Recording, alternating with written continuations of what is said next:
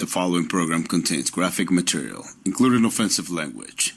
Viewer discretion is advised. When Nicole Sandler sits down to do her show, she's the producer, booking the guests, pulling the audio, planning the show, the engineer, running the controls, troubleshooting any problems, playing the sounds, calling the guests, and she's the webmaster, writing the blog, posting the podcast, maintaining the website, not to mention the host, interviewing the guests, explaining the issues, giving opinions, and calling out the bad guys, and then you get the Nicole Sandler Show on NicoleSandler.com.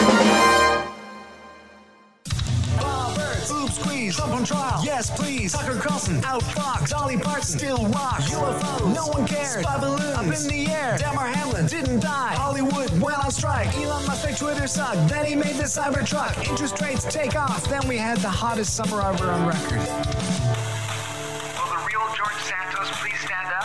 I'm kinda glad this year is ending. I kinda wanna just get it out of here. Just ignore the mess we're leaving.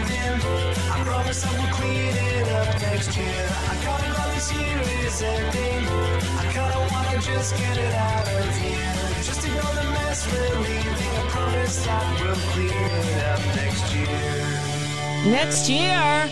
Next year. Well, next year is here, isn't it, Mangy Fetlocks? Whoop. Mangy Fetlocks here, having a wild New Year's Eve, kind of as I usually do. I can't believe that 2023 is finally done. It was an awful year for Donald Trump. Indictments left and right, I'm sure were hardly any fun, with flags the only willing thing to hump. But now the New Year's come, and Trump is still as dumb as any clump of dog dirt you might find. He'll lose in court, I bet. A sentence will be set, and under pressure he will lose his tiny little mind. He's already got those tiny hands, so the guy can't play guitar at all, I guess. Good news in 2024. Trump will be whooped and showing out the door. When that occurs, then folks like me will celebrate for sure. Good news, it's 2024. Good news, it's 2024. I hope it's good news. Mangy Fetlocks. Thank you, everybody. Hope you have a real good year. I hope we have a real good year, too. Welcome to a Wednesday. At least it's starting off well because the week is moving fairly quickly, right? Because it's Wednesday already. That's what happens when there is a holiday on Monday. And some people take off Tuesday. And in fact, it appears that the area where I live, the kids are out of school until next week. Must be nice. I could have taken the whole week off. Maybe. I don't know. Anyway, welcome to it. We have a great guest coming on today. And I'll share, I told you a little bit about Anat Shenker-Osorio yesterday. I'll tell you a little bit more about her in just a couple of minutes. But, you know, I was so busy preparing for her because she's going to give us a lot of great information. Here's the thing. And I mentioned some of this yesterday, but I've got to do it again. There's so much disinformation out there. We are being told so much bullshit. Right. Thank you. Bullshit. From, in many cases, people we respect. In others, people we don't respect, but who have a very loud megaphone. My boom keeps drooping, so I wind up lower and lower. Sorry about that. Anyway, and a prime example of it comes as I was perusing the shitter this morning. You know, the outlet formerly known as Twitter that I aptly referred to as shitter. And it comes from David Hogg. Now, David Hogg is one of the young people we met in Parkland, you know, where I formerly lived, after the shooting there on Valentine's Day of 2018. David Hogg was one of the survivors of the shooting at the Marjorie Stoneman Douglas High School, and they started the March for Life and other things. Well, David Hogg is one of the few of those that original group who's still out there agitating and making noise and making a difference. And, good for him. I'm happy that he's doing that.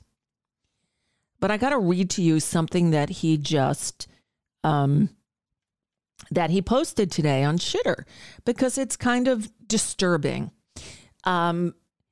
He wrote, if Biden can't adequately and immediately address the mass drop he has had in the polls with young people, there is no path to victory. Excuse me? I guess I need to turn this up. Excuse me? Yeah, that would be a wrong answer. Simply wanting it to be different or acting like there is no problem doesn't change the fact that we have a major problem. David, come on, kiddo. It's January. Today's January 3rd. There's 11 months until Election Day. Polls are bullshit. They're just bullshit at this point. Should we take some information from the polls? Yeah. But to proclaim, if Biden can't adequately and immediately address the mass drop he has had in the polls with young people, there is no path to victory? I urge you to shut the fuck up. I just need you to shut the fuck up, cause nobody asked you, bitch. I need you to shut the fuck up, bitch. Shut the fuck up, bitch. Just shut the fuck up, bitch. Shut the fuck up, bitch. Bow, bow. Shut the fuck up. Shut the fuck up. With all respect. Shut the fuck up. Shut the fuck up. Bow, bow. Shut the fuck seriously. up. All right, and now I'm trying to find a post by an old friend of mine. I told you about her yesterday. I'm not going to name her because she's not a public figure and she's not a political person. In fact, I know her from, the music world. And if anything, she's an expert on sports. She's a sports nut. But someone's, and I'm not going to find it because I know she's very, very loquacious on the Twitter. She posts a lot. But I'm going to still try to find it because it was one of the more stupid things that I've read in a long time. And, I'll never find it here. Maybe I should have looked earlier. But anyway, what she wrote was something to the effect of, just because Joe Biden is too stubborn to get out of the race, and because he will not pull out of the race, we're going to be stuck with Donald Trump as president. What the fuck are you talking about? First of all, this was the last month or a couple of months ago. She wrote it. I'm still looking for it, but maybe she smartly took it down. But that's a really asinine comment to make because, as I said, no, Joe Biden should not resign. He should not pull out of the race. Who are you going to run in his place? Honestly, Joe Biden has done a much better job of president than I thought he would do, than many people thought he would do. And you tell me who would do better against Donald Trump or anyone else at this point. The problem is the Democrats, they don't have the deep bench of people ready to step up and do it. Although there are some good Democrats out there. I just don't know where we're going to find. I wish I could find this post. No, I'm never going to find it here. Anyway, I'm going to stop looking. Let me go back to David Hogg for a second here. He had got such pushback on his shit, the formerly tweet, when he said, if Biden can't adequately and immediately address the mass drop he's had in the polls with young people, there is no path to victory. And then he had to say, let me clarify. Young people absolutely need to vote. There are pivotal elections at various levels that young voters could sway. My point about President Biden having issues with young voters is that we can't pretend these problems don't exist by simply wishing them away. Okay, it's crucial we address and resolve these issues. And then he goes on a little longer. We've got a lot of work to do. And then in another kind of post trying to dig himself out of a hole, he says, while we've had a lot of wins policy-wise with the administration doing about as much as the Supreme Court will allow to help improve the conditions of young Americans, arguably doing more for young people than any other administration before, it's pretty amazing. We need to see a much higher amount of investment into turning out young people and reminding them of what's been done and what we're going to do if Dems win a second term. Well, that's a mighty big divide from if Biden can't adequately and immediately address the mass drop he has had in the polls with young people, there is no path to victory. Whoops. And again, the buzzer comes out of nowhere. And somebody with the screen name of Hansel responded and said, maybe wait before you tweet next time.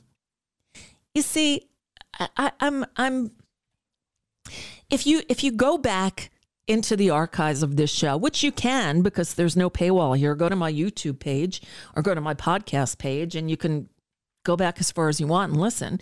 If you go back a year, maybe two, you'll hear me mistakenly saying that I wish we could that the young people would step up and take over now because they're what the world needs, because they're taking action, they're standing up, they're voting. Now, I want to say maybe they should just shut up and listen for a little while, because yes, some of us are old farts. But that being old means you've lived a little bit and you have a bit of experience and you learn things along the way. And, it wouldn't hurt to just shut up and listen to the older people for a few minutes, because in many cases, you don't know what the fuck you're talking about. Now, I'm not going to go headstrong into the Israel-Hamas debate again. I will if you want me to, but that's not my intention here. But I will say that so many of these young people are screaming up, "Free Palestine, free Palestine," and they're shouting in support of Hamas and the Houthi rebels, and in Lebanon, where today. Was it today or yesterday? Somebody was killed. Did I not pull that article? Okay, there were explosions in Iran, but where 70 people were killed in an event. But there was another, like a high-level Hamas leader taken out in a raid in Lebanon, I believe. I thought I pulled the article, but apparently I didn't. So I apologize if I get any of the facts wrong. But here's the thing. If you are a person, name it, you're LGBTQ, you're a woman, you are not a particular sect of the Islamic religion, Islamic faith, you would have no rights over there. The LGBTQ Alliance is going free Palestine. You wouldn't be free there. So all I'm asking is that these people maybe put down the screams for a few minutes and listen and learn something. Because in many cases, they are just, they're just being the voice that they think is what they should be saying. I'm not expressing it well. All right. So let me tell you about a couple other things. I was so into preparing for Anat's visit here that I realized 5 minutes before the show started, that I didn't have an opening monologue set to share with you. Although I did have an experience that I know others are in the same boat. And by the way, shout out to Olivia Emissar on the Shitter, who retweeted the video of today's show, the live stream, and said, "I love Nicole. You might too." Thank you, Olivia. I really appreciate it. Truly, seriously appreciate it. All right. So I got to tell you what happened. So, look, I am I live the gig economy now. For years I worked. I had a regular job in radio. I had a lot of jobs in radio that paid a salary, and thank goodness for them, because, you know, from those years I got a small pension from AFTRA. So it's one of the things that keeps me afloat now. Because, you know, I don't charge for this program. There's no paywall here. And that's all well and good. That's fine. I just realized I never opened the Zoom thing for Anat to come in. That's okay. I multitask. Anyway, so now, you know, there's a few ways that I'm trying to get more income, although I'm only allowed so much because I'm getting Social Security. You know, this is what happens when you get older. You try to pull all the pennies together and hope you can make it. Anyway, so in addition to doing this show, I do some odd jobs. I produce other podcasts. I do voiceover work. I'm available. I do art, right? But so with the voiceover stuff, I'm always looking for, you know, for ways to supplement my income. And so I look for other voiceover jobs. So I look on LinkedIn and I see 2 job postings. And believe me, I look a lot. I don't apply often at all, because most of the jobs aren't right for me or I for them. And there's just no reason for it, right? But I saw 2 listings that I thought, both of these I'm like perfect for. So I need to tell you what what happened. The responses I got are mind-blowing. So the first one, it was for voiceovers, to do voiceovers for a motivational, you know, thoughts of the day. It was so, you know, they just want a voice to, you know, to do these things. And I could do that in my sleep, right? So I applied for it. And then I get this response. This is hysterical. And I got this yesterday or the day before. And I actually, I screenshotted this response, and I uploaded it to LinkedIn so that other people could see and be warned, because frankly, not everybody understands how everybody is trying to scam us. So I get new application, voiceover artist from Nicole Sandler is the subject line. All right, so I know which job it is. And here's the email they sent. Dear applicant, red flag number 1. If they're responding to a person from a reply to a job post, they would have that person's name. And based on what it continues, let me just read you the first paragraph. We received your application for our open job position, and we feel your background would be a good match with our company. We're in the middle of processing applications and currently have 7 other applications along with yours that we are considering, so you can think of yourself on the short list to be hired. Sounds okay, but right, so Ed the Second already says, scam. Well, of course it's a scam because they said, dear applicant, but it gets better. Here's paragraph 2. Please note that our company requires all potential employees to have a credit score on file for your interview. Okay, now, first of all, I know companies do this, but it's bullshit. It's bullshit. They don't need your credit score. I don't know why they want, but it gets better. He says, we ask for this because you will have access to company credit cards for business expenses. For a voiceover person to read motivational quotes each day, I would not have a company credit card. That's bullshit. Bullshit. We request that each potential employee complete this, as this ensures that our future employee is credible, trustworthy, and can be an asset to the company. Please also note that because of the new economy, we take into consideration that there may be some blemishes on a large portion of applicant scores. Okay. Rest assured that your credit scores themselves are insignificant, but our company still requires the report. Bullshit. It will charge you, here we go, $29.95 for the verification, which is also totally refundable. Sure it is. What? And then it says, please complete and print your credit score by clicking transunion.jobstransunion.com. I'm not saying TransUnion. You know, there are 3 major credit reporting companies that shouldn't exist.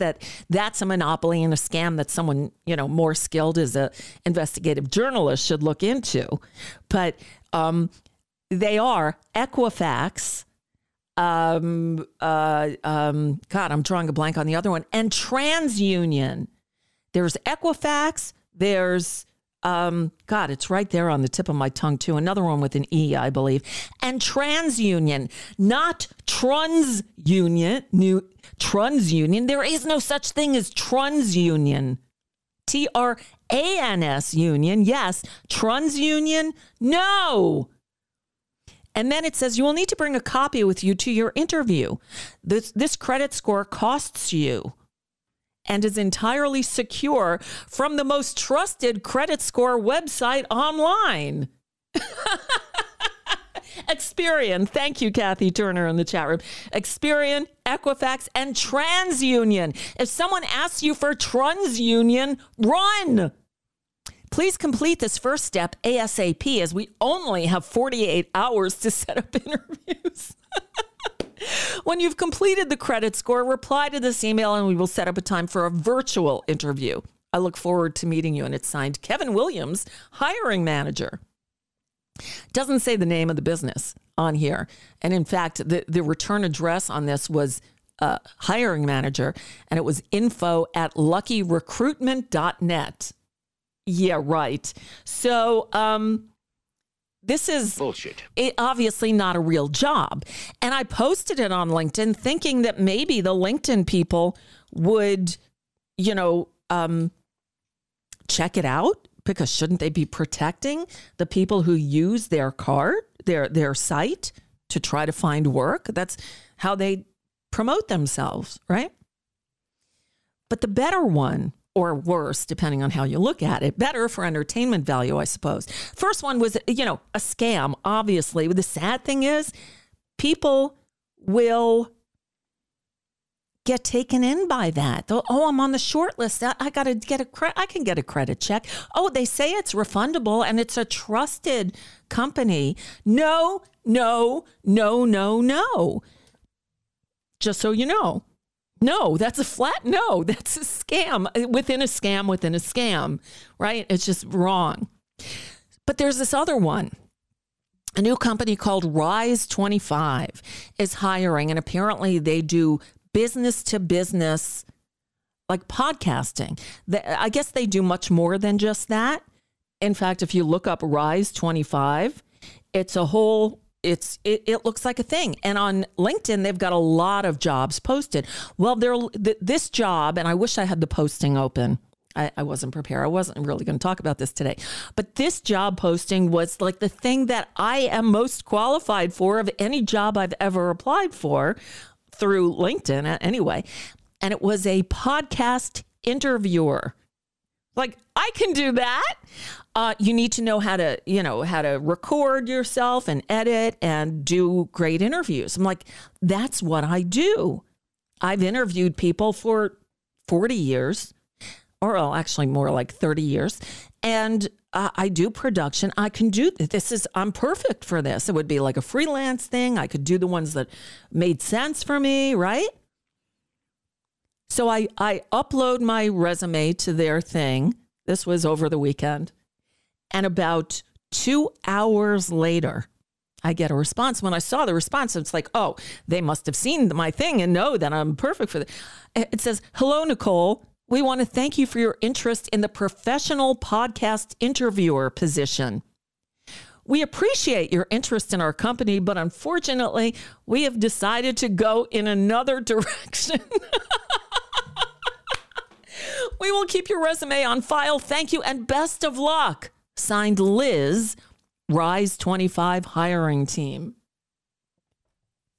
They've decided to go in another direction? What, not do interviews? Only hire people who have no experience in interviewing? And people who don't know how to operate audio or anything? I'm just really, it was less than 2 hours after I hit the send button. I get this without even a conversation, without even talking to me to find out what I've done. It's just astounding. And I realized that all this is a scam. You know, I was told that this is, you know, that employees are needed, that people need to, you know, can't hire people because people don't want to work. I just thought I had to share that with you because for those who say it's, you know, it's a job seekers market out there. Bullshit. Yeah. No. And there's one thing I know I can do, and that's a good interview. They didn't even talk to me. So, you know, it's funny. I went on LinkedIn and saw that Rise 25. I looked up the company, and it's a new company. Hold on, let me bring it up and see what I can tell you about it.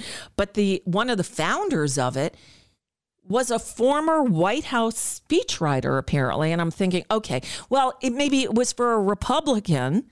So they looked at my stuff and saw that I'm a raging liberal and realized that that wouldn't work. But that's not the case. Apparently, this guy is a Democrat.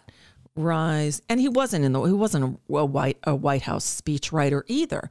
But so I wrote directly to him.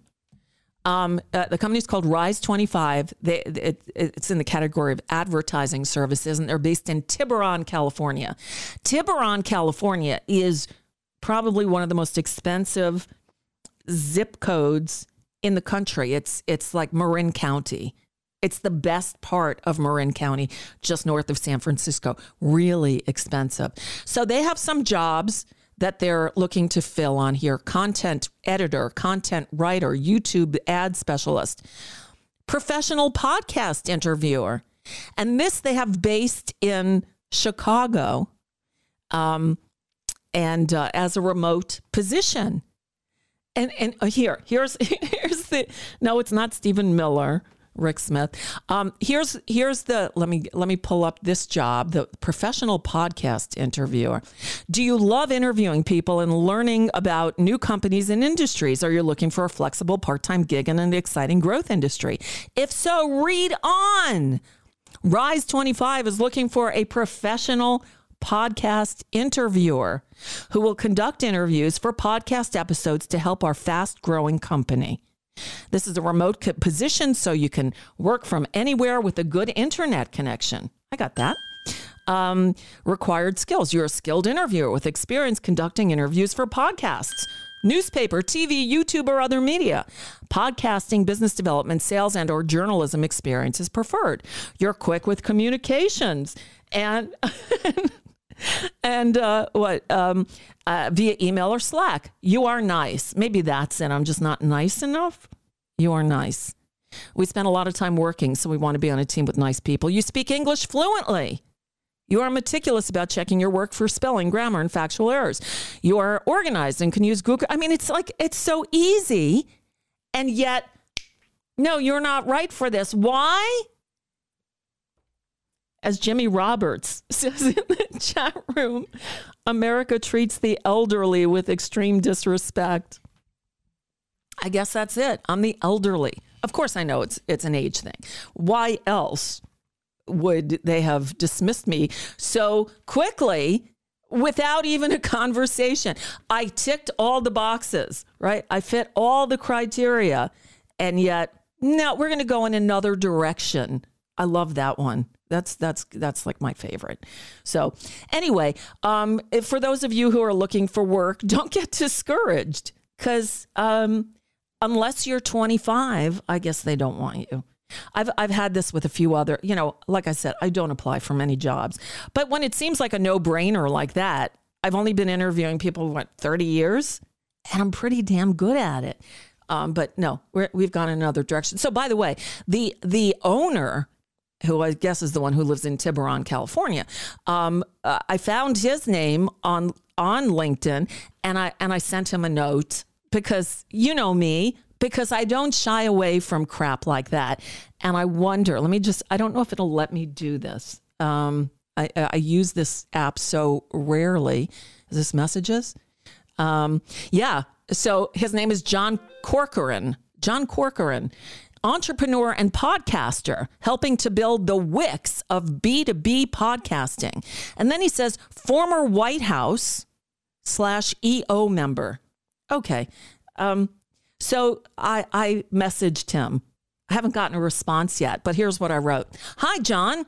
I just had to share this experience with you. I'm a career radio pro with a remarkable career and great interviewing skills. I saw an ad on LinkedIn for a podcast interviewer.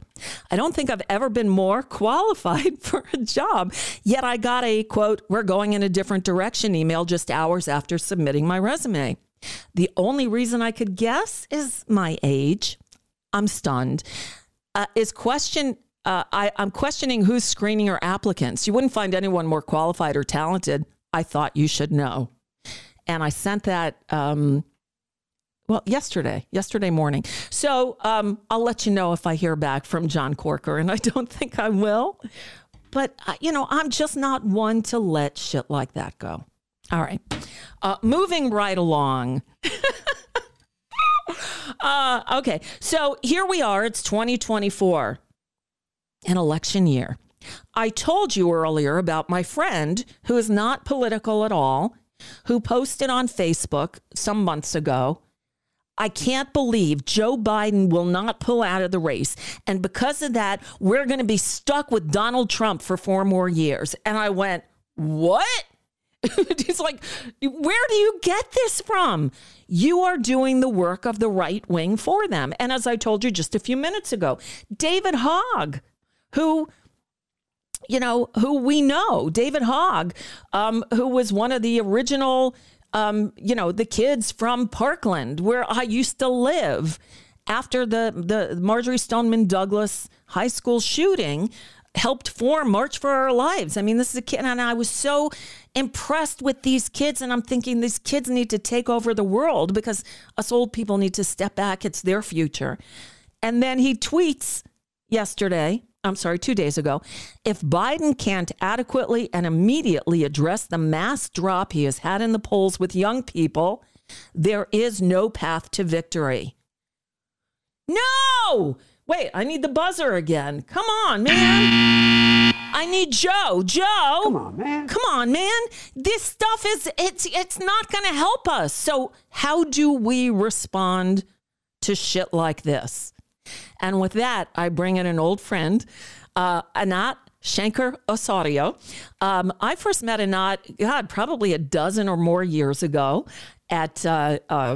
through Netroots Nation and the Dirty Hippies list and mutual friends. Anat is I wrote up your intro. Hi, Anat, by the way. Thank you so much for coming here today. It's so good to see you. It's been a while.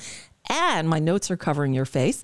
And it's okay. So you're all about the messaging. Anat develops and tests political messaging and then helps candidates, organizers, and activists around the world say what they're for in order to win progressive victories. Saying what you're for is the key here.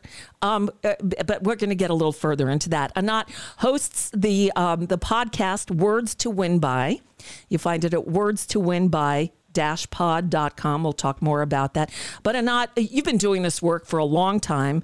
The last time we spoke was in 2014. So I apologize. It's been 10 years. So, hi, welcome to the show. Thanks for having me back. Hopefully I didn't say something so egregious as to, require 9 years for you to forget it, or 10 actually. Not at all. And I've been remiss. And, I saw this piece, this essay that you wrote for the New York Times, along with Norm Eisen and Celinda Lake. And I'm like, Anat would be the perfect guest for the beginning of the year, especially the beginning of a election year, to help us know how to respond to idiotic statements from friends and people like David Hogg, who said, there's no way to victory. Stop it. First of all, tell us about polls.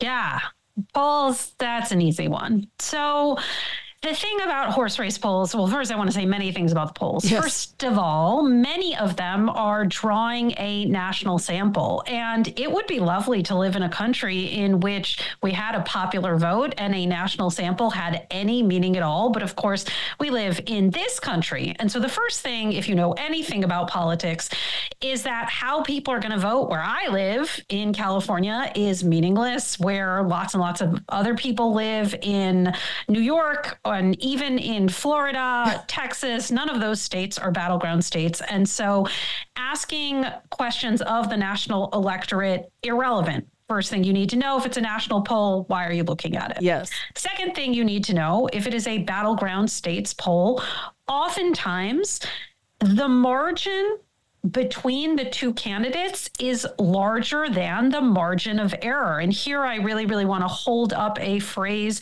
that we all need to burn in our brain from my frequent collaborator and friend, Mike Podhorzer. If it's in the margin of error, it's in the margin of effort. And we need to replace our understanding of MOE for the pollsters out there or the polling curious and understand that that means it's in the margin of effort. When people are taking a survey, when they are answering online or on the telephone or whatever modality is used, and they are asked the question, for whom would you vote? You have to understand that people do not know what they want for dinner tomorrow, let alone what they are going to want come the beginning of November. We are way, way, way too far away, because the thing that makes the difference in elections in these battleground states, as we saw in 2018, as we saw in 2016, as we saw in 20, as we saw in 22, as we saw in all of the special odd year elections in between, really is turnout. It comes down to whether or not people turn out. Let's just be honest with ourselves.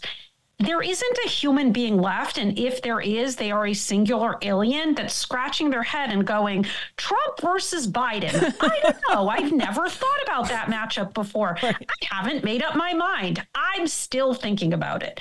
Basically, outside of, 7 swing voters that are left, at least at the top of the ticket, it's different farther down. People have more room to play back and forth if we're talking about a school board race, for example. But at the top of the ticket, it isn't just that people's calcified identity preferences are tied to whichever team they consider themselves to be. They've literally already made this choice before. This matchup has already happened, which, by the way, as a side pet theory, I think part of the malaise around this entire election is just the fact that we've been conditioned to think about politics as being like reality television and theater.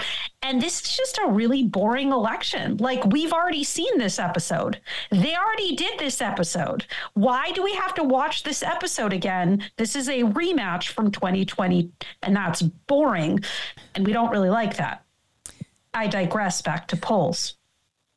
When people are asked, what do you think you're going to do? They are registering how they feel at the moment of the survey, and how they feel, is despondent and annoyed and frustrated and whatever malaise, and they are registering a displeasure with the present moment. What we find is that when, for example, we ask them, you wake up the morning, I want you to imagine that you wake up the morning of November 6th, 2024, and you open up your whatever and you read that Trump is president. No. How do you feel about that? They're like horrified, disgusted, this and that.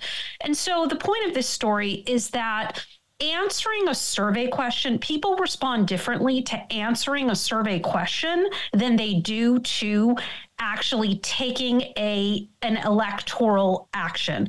And as I like to tell people over and over, I would rather win elections than polls. Yes. And if you look at that record, if you look at the record of winning elections and not polls, and you begin to count from 2018 when there was that blue wave and everything in between, including, like I said, the off-year special elections, I want to be a Democrat based on those odds. And so that's what I have to say about polling. Get yourself off the roller coaster, whatever it is you need to do to understand that those aren't a meaningful set of questions right now. No. People cannot predict what they are going to do that far ahead. Right. It's 11 months away, which in politics is an eternity, number one. Number two, the polls have been wrong for the last 10 years. I'm not saying they've always been wrong, but the media, you mentioned, you used a term, you said these horse race polls. This is what the media has reduced our elections to. Not a discussion about the issues or where the candidates stand on each issue, but the horse race. And that's all they seem to care about. And in so doing, and you already brought this up in your introduction, the issue with the polls is actually that social proof is real. So what I mean by social proof is I sometimes call it the middle school theory of messaging. This is where people do the thing they think people like them do. And it's very difficult to underscore just how potent social proof is. And so what this means is that if you could remember all the way back to 2016, if you're an apolitical person, and for folks who are listening to this, it's important to recognize that while we're accustomed to seeing the major distinction in politics be between right-wing and left-wing people, the actually much more significant distinction is between apolitical people, which is the majority of the populace, and the total outlier freako weirdos, which is us. Being deeply attendant to and engaged in politics is atypical. That is not a sort of a standard set of behavior. Most people are sort of barely coming into consciousness that this is even an election year. Right. They will begin to tune in and tap into that, end of summer, beginning of fall at best. Right. And right now, this has nothing to do with their life, nothing to do with their reality. They are not thinking about it. And I know that's very hard for us to understand, but that's what's true. And so for an apolitical person, if you are wandering around, you get flown into northern Wisconsin or, rural Pennsylvania or the middle of Michigan, and you're scratching your head and you're like, I wonder what people like me think. And you see a sea of red MAGA hats, and you see at that point no blue stronger together hats, which people probably don't even remember was Hillary Clinton's slogan. And you're thinking, what do people like me think? Well, I guess this is what a me kind of a person thinks. And it is that social proof, that essence, that the socially sanctioned position for whatever my identity group is, which could be age, it could be race, it could be the church you attend. I guess that's what a my kind of a person does. And so when we have this constant drumbeat of reporting that says, in essence, people don't like Joe Biden, it actually does increase the number of people who don't like Joe Biden, because, again, it creates the condition that is sort of the default thinking pattern, if that makes sense. Yeah, it's like the echo chamber, and you keep saying something enough times and people believe it's fact. I had a perfect... this is an aside, but worked on a big radio morning show years ago in Los Angeles. And I said something about, the Dodgers, we could get Darryl Strawberry on because, they listen to us in the locker room every morning. And one of the guys said to me, they do? Is that true? And I said, I just said it on the radio. It's got to be true. So that's how and now it's social media. So it's even worse. And again, a friend of mine who I know from my music days posted this thing. It's like, Joe Biden won't leave the race, so we're going to lose and be stuck with Donald Trump. It's like, where do you get this? Do you realize the damage you're doing? Because the words we use, Anat, matter, right? And this is what you're all about. This is what you write about. Your book that you published a dozen or so years ago, Don't Buy It, which was... I don't know if that was the best title, but it was about not buying the bullshit. Don't just take what they're saying and yet it seems that social media has just amplified these horrible messages, and people don't necessarily know where they're coming from, but they're quick to repeat them. Yeah, I guess what I would say about that is, first of all, we need to remember, and I willfully refuse to call it anything else, that Twitter is not real life. And it is not a place where these apolitical people that I referenced earlier live. No. That is not their chosen social media by any stretch of the... They are on Facebook. If they're older, they're on Facebook. Yes. If they're younger, they're on TikTok. If they're somewhere in between, they're probably on Instagram. But they're definitely not on Twitter. Right. So it's important to remember that kind of the conversation that happens on Twitter, and increasingly less and less and less and less, right, because people are fleeing, understandably so, is really a hyper-partisan, hyper-political person talking to other hyper-partisan, hyper-political people. It's not where people who, whose core interest lies in baseball, or core interest lies in, whatever, crocheting, you name it, music, is hanging out. That's just not kind of who's on there.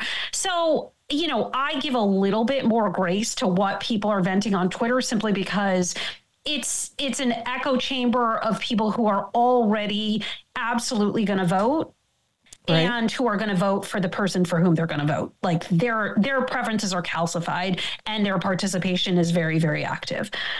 Beyond that, I think, there is this fear that is very, very understandable, and this desire for Joe Biden to step down, as you expressed from your music friend, which I totally understand. And the facts of the matter, and, it's a funny thing, people have this assumption that the calculus would be different for an unnamed person, that somehow, everything would just be magically delicious if, I don't know, Michelle Obama gets into the race, or whoever we imagine to be our Oprah, kind of Jon Stewart. Yeah, Jon Stewart, Oprah, Gretchen Whitmer, to be a little bit more realistic and speak about an actual accomplished person in politics. Right. I mean, Michelle Obama is also an accomplished person in politics, but she has made it clear that she would rather, scratch out her own eyeballs and she's not returning to the White House. And at least that is what she has always said. So the idea that, somehow there's this other vessel, and if we simply had another vessel, we would be in a completely different situation.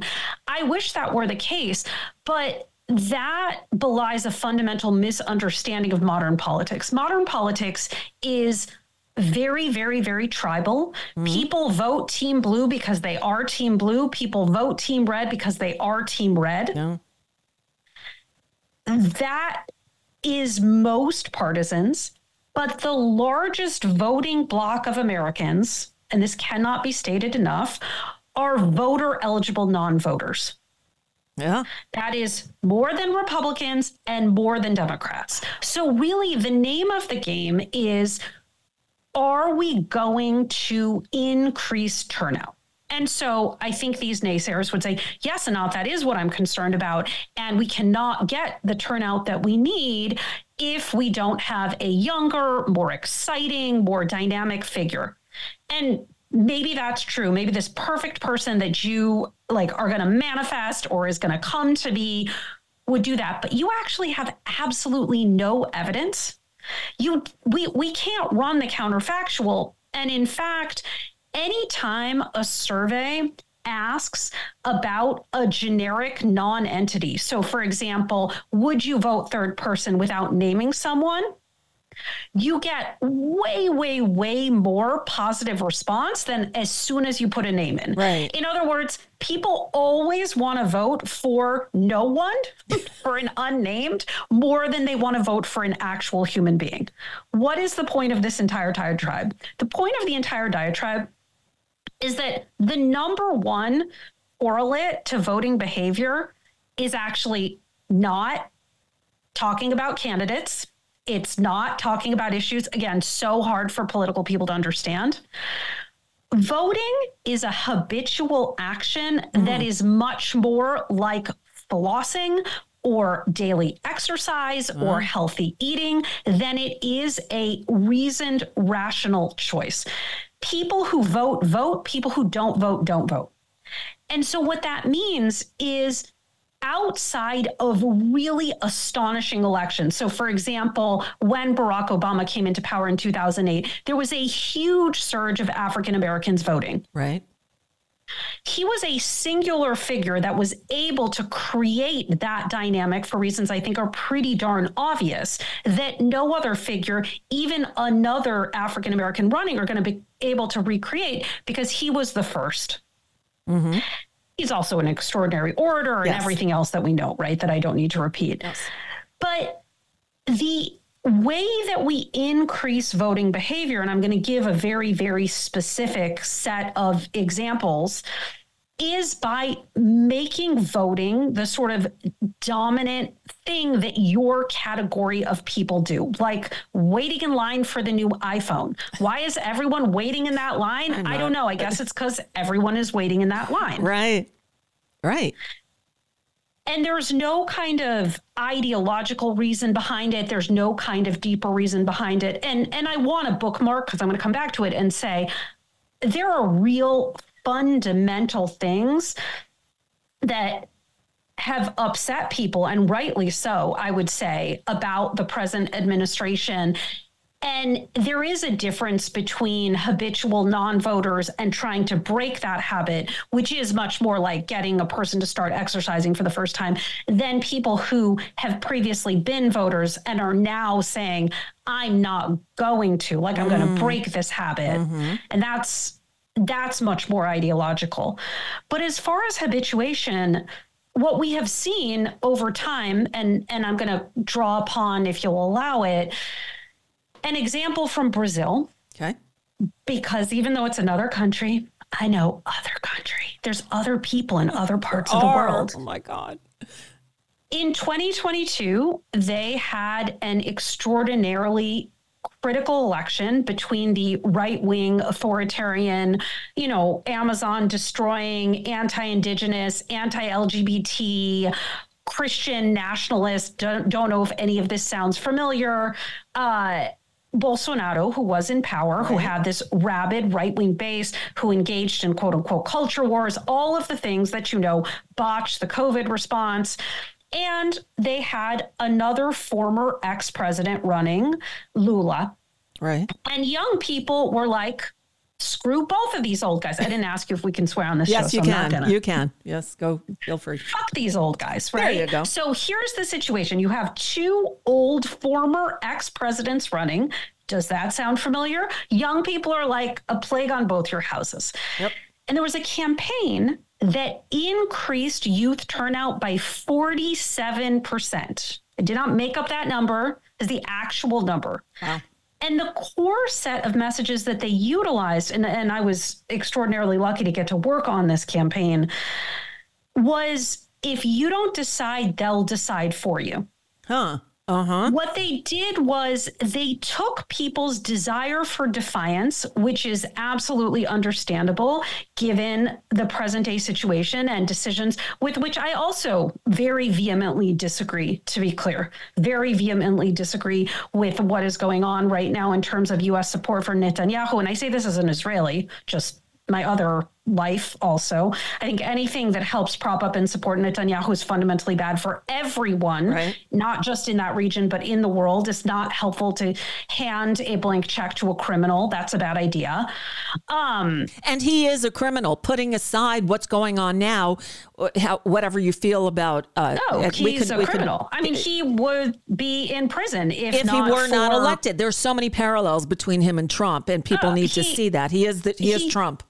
Right. He is Trump whose sentences parse. He is a Trump who can, speak English in an effective manner. And, ironic given it's not his first language, unlike Trump. But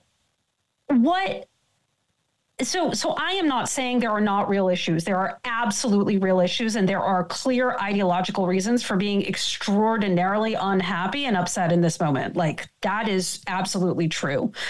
And I think that the way that we deal with that is that it's going to be hard to sell Biden. It's going to be hard to sell, you should vote for Biden-Harris. But I think that the thing that we can sell and that we sold, I would argue, in 2018, we sold it even with Biden on the ticket in 2020.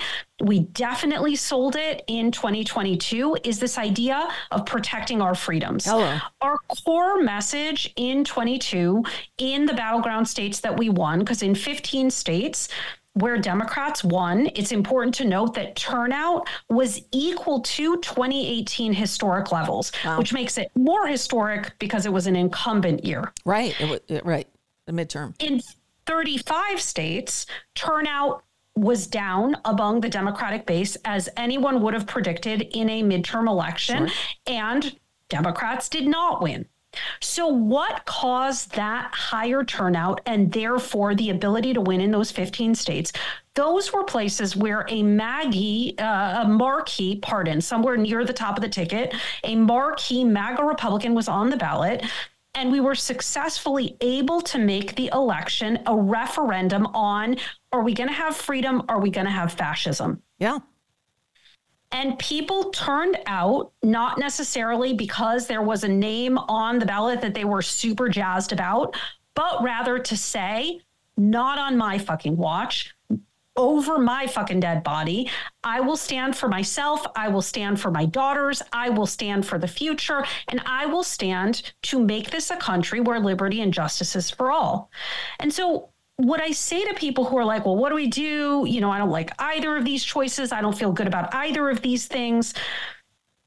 Our electoral system is obviously fundamentally broken. It's been broken since it was made. It was made to be broken. Mm-hmm. It was made to entrench power in a few white rural hands. That's right. How they set it up. That's the Electoral College there for you. And the Senate. And the Senate. Absolutely, and the Senate. Layer onto that gerrymandering, et cetera, et cetera, et cetera. Yep. And so the way that I think about it is that our electoral system is a shitty, broken down toaster that has precisely 2 slots in it. Uh-huh. There's no way to get a nutritious breakfast out of a toaster. You can't have protein, you can't have vitamins, you can't even have a particularly flavorful meal. But your choices are, you could have a, slightly crusty, crisp, burnt piece of toast that will at least provide you some calories. Mm-hmm. And those calories will allow you to sustain and engage in the actual fight we need to have, which probably involves having a general strike, because honestly, I believe the only way we'd get real change in this country is withholding our labor. Yeah. And so you have that toast instead of the carcinogenic lump of like arsenic and other kinds of poison, because that's the other slot of the toaster. Yeah. But you understand that the toaster is not the means to the nutritious breakfast, i.e. the actual country that we want to have.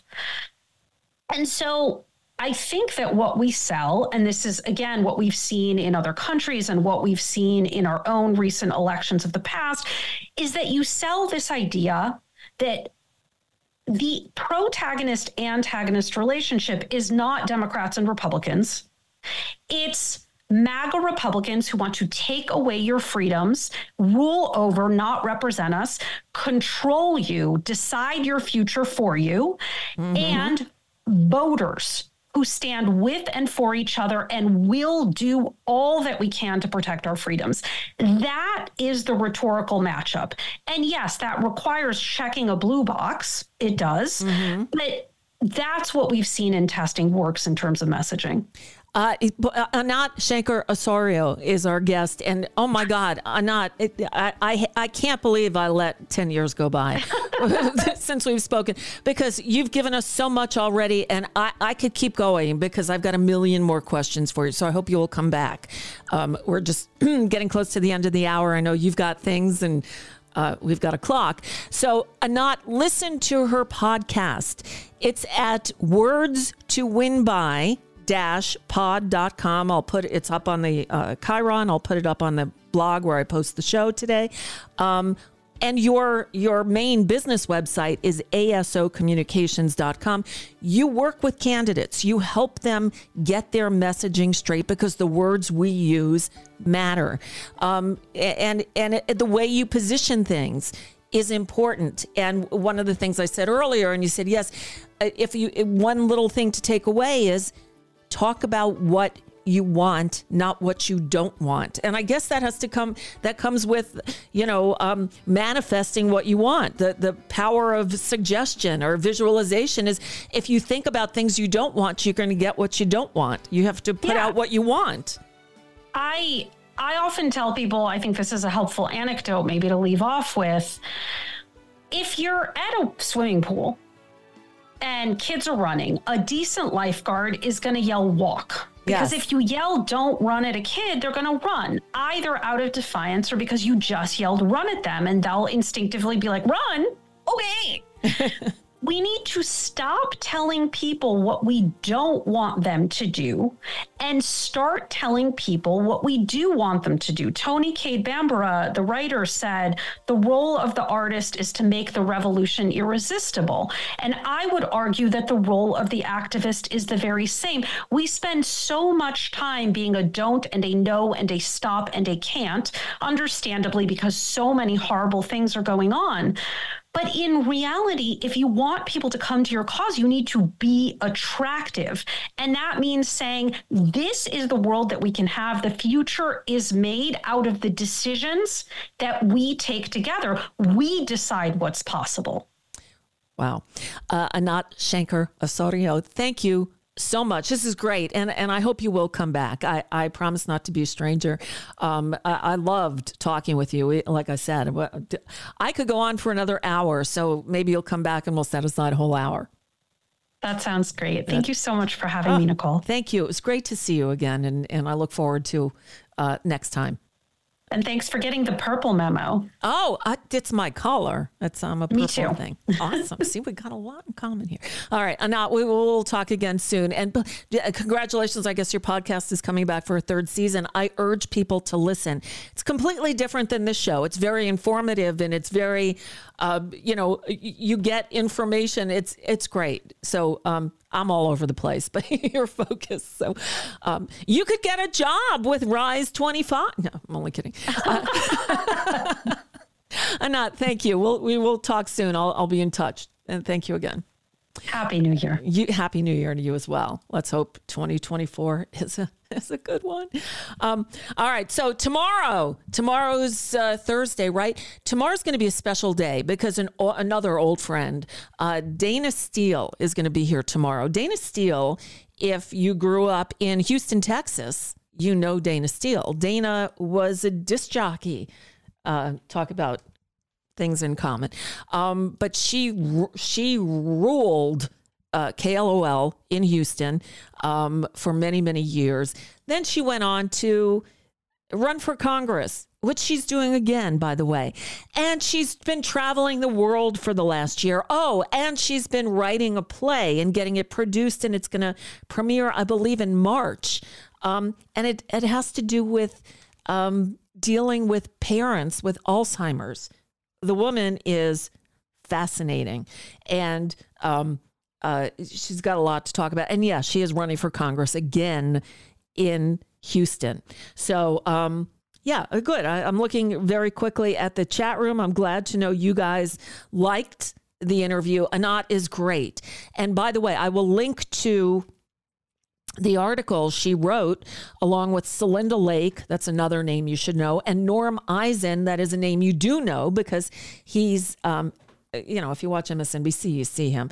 But and the headline reads, "A Trump conviction could cost him enough voters to tip the election." And they make some really good points there. It's January. The election is not until November.